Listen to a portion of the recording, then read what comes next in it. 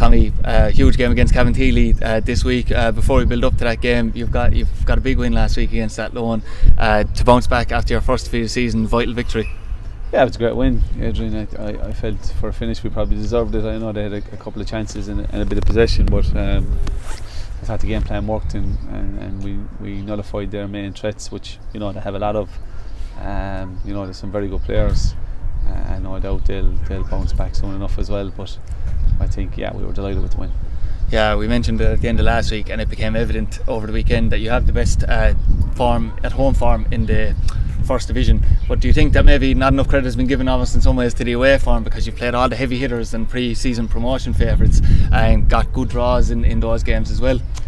Yeah, we have, but we probably could have got a couple of wins there, and I suppose we probably should have seen out definitely the Shelbourne and the Galway games. Bray, look, we were a bit unfortunate. It was our first game and we just dug in, but I think I think the credit's fair enough. We've only, at the end of the day, we've only 3 points on the road. As we say, we should have probably more, and we've been very good at home, which probably shows that we can play a bit too, because the Markets Field is, as we know, is probably the best pitch in the division, and one of the biggest in the division, so you have to be able to play on that.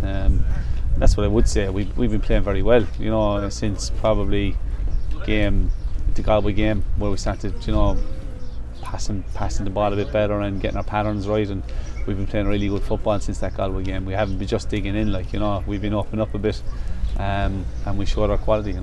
I don't know how much you read in stats, Tommy, but there was another interesting one in that you're actually top of the table if you go on the 8 games before the 45-minute mark. In the first half, you've been winning or drawing every game into it. Obviously, do you see that as a positive, or do you think that's probably a negative in that we haven't been able to close out games until the 90th minute as well?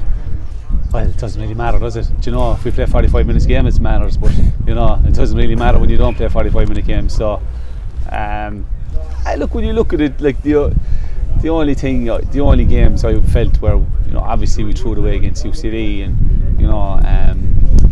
against but that wasn't as sickening one as probably the ones in the 89th minute or the 90th minute up in Galway and Shelbourne. So because you're beating kind of you're just going to 55th minute, so it gives us an opportunity to come back, and I know we did that in Shelbourne, but I thought in those 2 games in particular we kind of threw away 3 points, whereas UCD, sloppy enough goals we gave away, but I thought we played very, very well on the night, we just came up short. But I wouldn't read into too much. Those teams, those squads that they have are going to get chances in the game, and it's very hard to keep them out for 90 minutes. So the fact that we're causing them trouble, whether it be in the first half or the second half, it shows the quality that we have and how well we have been playing. Because those teams have a lot on paper, stronger squads than we'd have, and a lot more resources. So we're competing against Premier Division quality budgets and stuff like that, and that all counts, so we can only do our best. Yeah, we're playing Cabinteely Friday evening. You mentioned last week that they're obviously a physical side and have been for a few years, to make it difficult for teams, but also, Tommy, they have conceded almost twice the amount of goals that your side have conceded, and they've scored less than yourselves as well, so there is a chance that if you can have that same defensive solidity as well with progressing your players, that there is a very big chance for a victory here Friday. Look, you never know. Each game is different, when you look at the games we won, we beat Cork and Wexford, and probably Wexford we were probably the most fortunate game to win, and you see Wexford there in the 95th minute conceding against Galway. Anything can happen if you're not at it on the night. We're in trouble, and any team, we keep saying it, and I know the other managers saying it gets boring for the media as well, but any team can get a result, and I think even last week proved that with the likes of Galway. I know Wexford didn't get the result, but they probably should have. It's the last kick of the game, and they have no points, and I'm sure they're going to get better as we go along. So Cabinteely can beat anyone, and we probably can beat anyone, so it depends who's up for it on the night and who works the hardest, I think.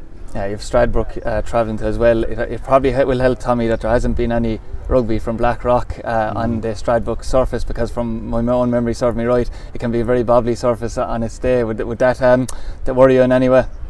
Well, look, every rugby wrecks every soccer pitch. Do you know, Marcus Field was wrecked a few years ago from a couple of matches in the winter. You know, and you look at it now, it's unbelievable. Like it's as I said, it's the best pitch in the country. So, you know, the no rugby is a massive help because they do wreck the pitch. To be fair, it's not built for them. Soccer pitches aren't built for rugby players. Yeah, and on a final note, we ask you this every week, but is there any difference in injuries or any players returning or more players out ahead of the game Friday? Returning, well, we hope Dean George will be training tonight, so we hope he's okay. You know, Matt Keane is a dead leg. Charlie Fleming and Sean McSweeney are carrying tendonitis. Like, Sean hasn't trained in a couple of weeks, so we have to mind them. Like Aaron Fitzconner, Melody and Mark Walsh are going to be out for, as we know, long term. And Kieran Hanlon is carrying a groin injury, came off with last week, and he was still a bit sore, so we'll have to assess them. They're all probably, you know, doubtful more than out, you know. Yeah, big changes at Wexford. Ian Ryan is after taking over. He was involved in the UCD background team. He's after going from the top of the league to the bottom of the league, but he's venturing in as manager. Like yourself, obviously he was playing. I think he played with each other with Shamrock Rovers. Was that the I played with Ryan. Yeah, so he's a good lad. Yeah. It's a big venture now for Ian Ryan. It is, yeah. He's a good young manager, you know, good young coach. I suppose he has he's managed schools and that, but yeah, this is his first management gig. But he's a really good coach and he's a really good eye for young players, and I'm sure he'll do well. He'll get them playing. They're a good side, you know. They have some very good players, as I said. You know, they've been unlucky in a lot of games, you know. So it's just that odd goal, and they're very young. I think they have a young squad looking at them as well. They're probably 21, 22 average age, I'd say. So I think he'll do very well down there, and they'll do very well with him because he'll have them well organised. And as we said there a couple of weeks when we were talking about him, like Brian O'Sullivan was a bit unlucky because, you know, a result either way, even a draw, gets him more confidence and that belief in themselves. So if they get that in the next couple of weeks, hopefully not against us, they'll do well, I think. And a final note, Tommy, we saw the situation between Cabinteely and Galway, at the start of the season in terms of the COVID situation. Galway have got the 3 points for that game now. Also saw at the weekend Waterford in the top division pulling out of a game against Sligo. Would you and Treaty United be happy with the current guidelines? Because I know Cabinteely have come out and said they think that they need to be clearer in terms of what is expected from them when COVID cases rise in the club. Would you be happy with your own guidelines that you follow? No, because we can't play our 19s. Our 19s weren't signed in time, so we have to give a walkover if something like that happens to us. And for me, that's ridiculous. It's unfair. Like we couldn't sign our 19s on a dual form because it was too late. So if we get any COVID, you know, which probably, you know, our lads have been excellent and doing everything right through no fault of our own, we have to give a walkover, and that's just the way it is, and that's giving teams a huge advantage. Like, if we're allowed to play the 19s, I'd play them. You know, it wouldn't bother me. We just play them, give them a game. It'd be good for them, good exposure at this level. But now we're told we can't play our 19s because they were signed too late, which to me, you know, doesn't make any sense.